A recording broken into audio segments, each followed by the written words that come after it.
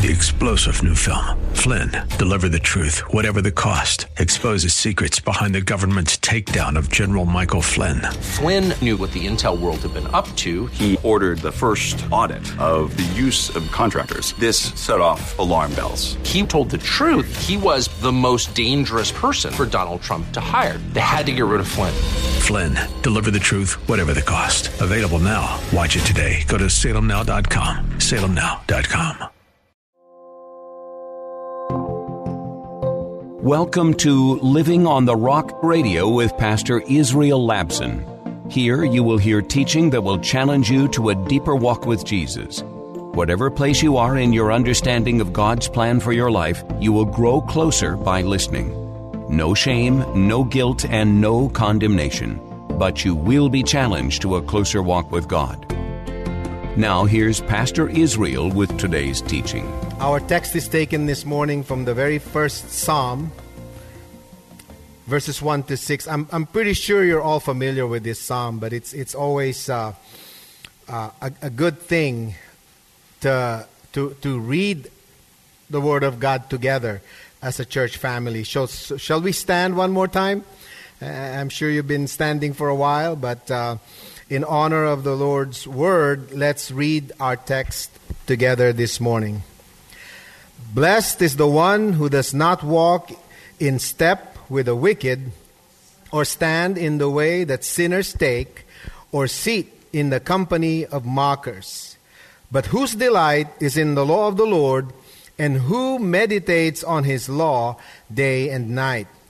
That person is like a tree planted by streams of water, which yields its fruit in season, and whose leaf does not wither.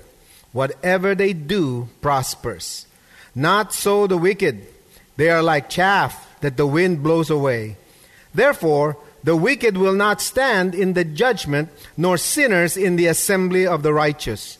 For the Lord watches over the way of the righteous, but the way of the wicked leads to destruction. May the Lord truly bless the reading of His Word. You may be seated.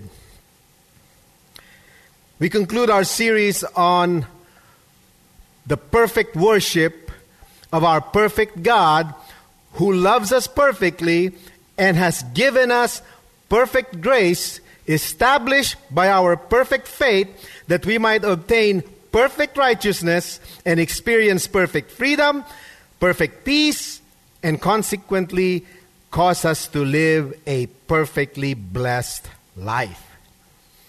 That's a mouthful, but that's a great, great promise that God has given His people, that we can be perfectly blessed. Now remember, perfection belongs to God.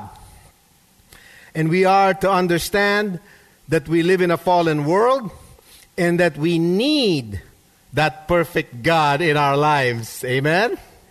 That's why we're here. If you think that you need or you have a need to feel something before you can worship God, chances are you are not engaging in perfect worship. And if you and I are not engaging in perfect worship, then we are not perfectly blessed. So that's basically the premise of this sermon this morning. You know, I've been around Christians long enough to know that we all struggle with the illusionary and fleeting sense of what a blessed life looks like. I think we all have fallen into that kind of mindset, either because our idea or our understanding of what it means to live a blessed life is based on ignorance of the Word of God, or we simply are so captured and enamored by the things that are going on in our lives that we forget that this perfectly blessed life comes from our ever perfect and living Savior. To be perfectly blessed, what I mean is that we often try to confuse the concept of blessedness with this ideal scenario in life that can only be true once we get to heaven. When we say, well, I'm blessed, we usually try to say to ourselves, okay, well, I have a little bit of heaven in my life here on earth, and the ideal of heaven, the ideal of eternity, seems to be the one occupying our minds when it comes to this idea of being blessed. In other words, when I say I'm blessed, I'm saying that, I'm like, I have the blessings of heaven. But that isn't quite true. We need to understand what it means to be blessed right here on earth. Not to have some kind of idea of what we want blessings to be that is based on what eternity looks like. Now, I'm not saying that we don't fix our mind in eternity. I'm simply saying there's a difference between living a blessed life here on earth and trying to bring what that blessed life in heaven looks like here. It's not going to work because we live in a fallen world. Do you ever wonder why you as a Christian, why I as a Christian still suffer and go through the same kinds of things that everybody else goes through in this world? There's absolutely no evidence that a Christian can escape accidents. There's absolutely no evidence that Christians don't have to go through, becoming victims of natural calamities, of disasters. There's no evidence that we're going to escape the grim realities of this world. Everybody's going to die, by the way, just a reminder. Every one of us is going to get sick. Every one of us is going to go through periods of challenges. Every one of us. There's no evidence in the Bible that we are going to have this perfect life, this existence that somehow avoids all of these issues that happens here on our fallen world. But when we think about being blessed, we often associate that problem-free existence. We often connect being blessed with our future existence in heaven. And although that's true, we need to understand what it means to be blessed right here and right now, right here on earth. We need to understand what God is saying about how to be blessed in this world. You know why? Because you're not going to need any blessings in heaven. You're not going to need any praying in heaven. We're not going to need any kind of healing in heaven. We're not going to need anything in that, all of these things that we experience here on earth. We're not going to ever need that when we get to heaven. Heaven is that perfect place that God has prepared for everybody who trusts in Him. But we're still all here, amen? And if we don't understand what God has to say about how to live a blessed life here on earth, we're going to keep on having that wishful thinking mindset that says, well, I can have what God has promised me to have in heaven right here on earth. That's not quite true. If God's going to give us everything that heaven allows here on earth, we will never have an appetite for heaven. We're all going to want to live forever right here on earth. So God's pretty smart about saying to us this morning in His Word, no, you're going to have to learn how to be blessed or how to live a perfectly blessed life while you're walking here on earth. So that's basically the premise. And the passage that we just read, the book of Psalm in the Bible, is part of what you call wisdom literature. Okay? There are 5 divisions of these Psalms. We're not going to get to that. That's for a different sermon. But this first few chapters of Psalm is relegated to wisdom. Okay? That's what we're going to be looking at this morning. How to acquire the wisdom so that we can live the perfectly blessed life. Okay? Now, in these words by King David, he was in essence describing to us the stark contrast between what it means to be righteous and blessed and what it means to be wicked and cursed. So this is a very simple 6 verses that establishes the difference between what it means to be righteously blessed and to be wickedly cursed. There's not even a There's not, you don't have to be very, very smart or astute to see what David is trying to give before us, what the Word of God is trying to present to us this morning. These distinctions are laid before us so we can understand and appropriate the wisdom necessary to be blessed. So think wisdom when we're reading the verses this morning. The core of this wisdom literature, okay, I'm talking about Psalms, Proverbs, Ecclesiastes, Song of Songs. These are designed to give us the wisdom that we need so we can live that blessed life here on earth without focusing so much on the things that happens in this world, but keeping our focus on the ultimate fulfillment of that blessed life, which can happen only in heaven. These words of wisdom from David are all to be applied here on earth, as they are representative of what righteousness looks like from God's perspective. So in other words, when God is looking at us right now, He's looking at our righteousness based on what our life looks like right here and right now. And it becomes an important consideration for each and every one of us to be always aware that God has provided us with everything at all that we need so that we can do His will and accomplish His purpose in our life. He has not neglected any single thing, and the most important of which is wisdom. Okay? So the word blessed here, when we use the word blessed in the context of our text this morning, we're talking about a two-prong application. There are two-prong applications to this word being blessed. There's a personal application and a testimonial application. The personal application of the word blessed is, of course, the state of being happy. What does it mean for us to be happy, to live a happy life while we are here on earth? That's the first application of the word blessed. In fact, the word blessed there is the word for happy. Okay?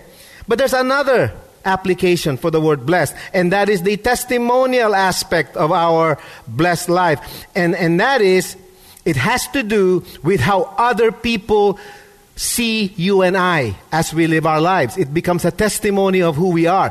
When people look at God's people, they should envy God's people. We should be a source of envy. Now, that's not a good word to use for other people, but nevertheless, the force of the word says, when people see you as God's people, they should want to desire what you have. They should say, oh, I want to have that life. And this becomes an important sermon. Although basic, this becomes important to all of us. Who would like to, number one, please God with the righteous life that we have? Righteousness is not sinless perfection. Let me give you a hint, because all of us in this room still capable of transgressions. But God positionally places us to a place of righteousness through Jesus. So how does that work? How does it come across to other people? That's the testimonial aspect of this blessed life. So, from the standpoint of ourselves, we need to learn how to live happy lives. Are you happy this morning? Say yes. If you're not happy this morning, it's because you're thinking that happiness is the problem-free life, all of the things that God has for me in heaven, He's giving it to me right now. That isn't true. That's a lie from the pit of hell. And you'll discover that this life that God has given us necessitates perfect faith in God. Necessitate perfect faith. We talked about that already. If you want to listen to what that means, the sermons are always available. But today we're going to talk about what it means to be perfectly blessed. It's not what we think. So from the standpoint of God's people's earthly journey, there are 3 indicators of a happy, blessed life. 3 of them. Number 1, blessed people do not seek the comfort of a godless world. That's number 1. To be happy, we cannot look for comfort from the perspective of a godless world. Gotta get out of that. Look at the first verse in our text, Psalm 1, verse 1.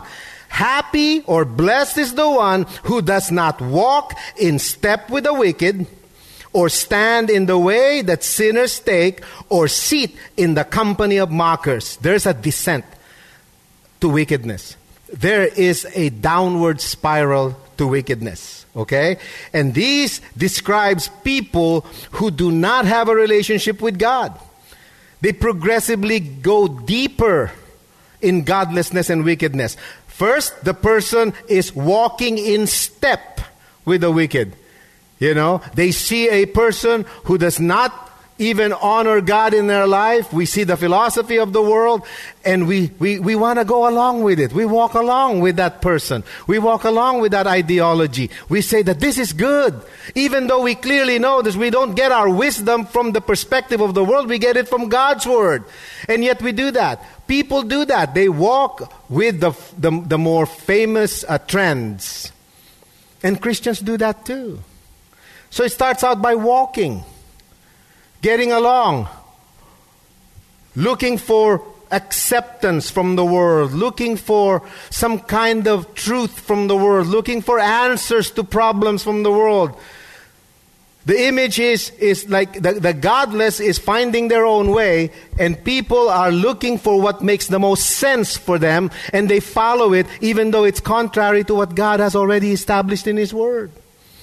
From walking in step with the godless, then that person becomes more comfortable with it, and he starts to stand with them. So you're just walking with the person, and then you stand with them. If you stand with a person, that means you're making a decision to agree with what that person is doing. How does it apply? We see the world answering questions about the solutions to the problems in this world, all kinds of things, and we just go along with it. We say, okay, that makes sense. I'm gonna go along with that. I'll stand with that person. Even though that person is godless, we tend to admire the person and what that person represents. We're not just happy walking with the godless. We want to stand with them. We want to agree with them. And of course, ultimately, we sit down with the godless. That is when we number ourselves among the wicked, among the godless people. Now, that's the descent. Walking, standing, and sitting. And a lot of people, in our world, the Bible calls that godless. Godless people, wicked people. Sometimes, the word wicked and cursed, sometimes they're very strong words to refer to people. But don't blame the mailman. I just delivered the mail. It's God who called them wicked and cursed, not me. I'm supposed to love them. You're supposed to love them, right? To love people is to not walk, stand, and sit with them. To love them is to bring them to the knowledge of the wisdom of God's Word. That's our job. That's what should make us happy in this life. That's what they should see. Walking, standing, sitting. The descent to godliness. Why do we get enticed by the world? Why do we want to fit? Why do people want to fit in the system of the world? Because we have a misplaced source of comfort. We think that we can get comfort by the things that the world has to offer, its philosophies, its strategies, its techniques. It's difficult to love people nowadays, unless you haven't recognized. Because to love people is to tell them the truth. People these days want to be accepted for who they are, regardless of what God says about them and about their ways. Pastors in the UK and in Canada are now being arrested and being accused of being terrorists. Why? Because they decided to believe what God said about the LGBTQ community. They're automatically labeled hateful people, terrorists. They're getting arrested. It'll be a matter of time when our stand for truth will also be attacked. It's being attacked now because our lifestyle is incompatible with the world's lifestyle. It's incompatible. The Word of God makes it that much clearer every time you read the Bible. We are mocked as evil, incompassionate people. We're called names. And we're saying that what we represent is toxic. We're toxic people. Because we dare to stand for what God says. We dare not to walk with the popular opinion of the world. We dare not to stand with the popular opinion of the world. We dare not to be numbered, because our source of answer, our source of comfort comes from God. It doesn't come from what the world has to say. And they begin to call us hateful people. And they say that Christianity is the most hateful religion in the world. But the opposite is true. Christianity is the most compassionate religion in the world. Try to be an LGBTQ in Iran or Saudi Arabia or any of these Middle Eastern nations. Try. And yet in this day and age, you make a stand for the truth, you get labeled all kinds of things. I want to say this to the LGBTQ people, if you are one of them. I love you with all of my heart. But Jesus is Lord. Jesus is our King. Everybody is welcome in the kingdom of God. But when you enter, Jesus is Lord. You are not Lord. I am not Lord. My goal in life is to call you away from the deception of the world and bring you to the light of God's wisdom. That's your job. That's my job. There's nothing hateful about that. It's nothing but love and compassion. Believe me, I look at people the same way, whether they're gay, straight, whatever you are, whoever you are, it doesn't matter. You enter the kingdom of God. God loves you so much, He doesn't want you to stay the way you are. There will be a change. That's the gospel that we preach. So Christians nowadays are cowering in fear. We're afraid to be canceled because of our stand. Amen? You know, there's a real fear. But I want to say this to you candidly, okay? I can accept that. I can accept that we don't speak the truth because we're afraid to be canceled or to be labeled or whatever. I can accept that. I go through that myself. Okay? I can accept that. At least you have a reason why you don't want to stand for truth. At least I have a reason why I'm skeptical about standing for what God's Word says. I can accept that. What I cannot accept are Christians who say, Pastor, it's okay. The Word of God may be true back then. It's no longer true today. Right now, the more important thing, Pastor, is for you to be compassionate. That I cannot accept. We cannot accept compassion at the expense of what's true. We cannot do that. That's a hill we're all gonna die on. I had a pastor, very, very prominent pastor, say this. If your theology is getting in the way of your ministry, then you got it wrong. Listen, I would say this. If your ministry is not based on sound theology, you got it all wrong. Doesn't matter how much love you show people. If you don't tell them the truth, they're going to perish. They're going to perish. For God so loved the world that He gave His one and only Son, that whosoever believes in Him should not perish, but have everlasting life. But why do we fall into all kinds of these things? Because we seek comfort from the wisdom of the world. We want to seek comfort. We want to see the acceptance of everybody. We actually convince ourselves that we can win people to the kingdom of God by showing them that they can do their thing, whatever they want. They can compromise, and somehow they can enter the kingdom of God, and they all will be settled. That isn't the gospel. Compassion and love, that describes God. But God reveals to us His Word. And His Word is not a set of concepts that we can toss around and believe or not believe. His Word is Jesus Christ and what He said. We try to find comfort in the admiration of the world. We want to win so many people to the kingdom of God that we're willing to compromise what God says so that we can be okay with these people, whoever they are. This is what Paul writes to the Corinthians, 2 Corinthians 1:3.